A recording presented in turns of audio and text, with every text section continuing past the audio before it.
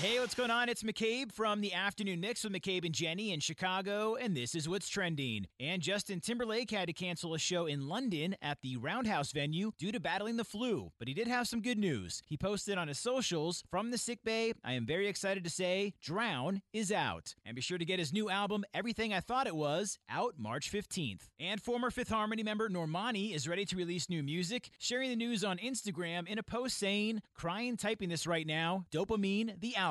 And finally, in touring news, rock band Kings of Leon are ready to hit the road. The You Somebody Band will be making a stop in Chicago at Huntington Bank Pavilion with Fantagram on September 28th. And that's what's trending. I'm McCabe with 101.9 The Mix in Chicago.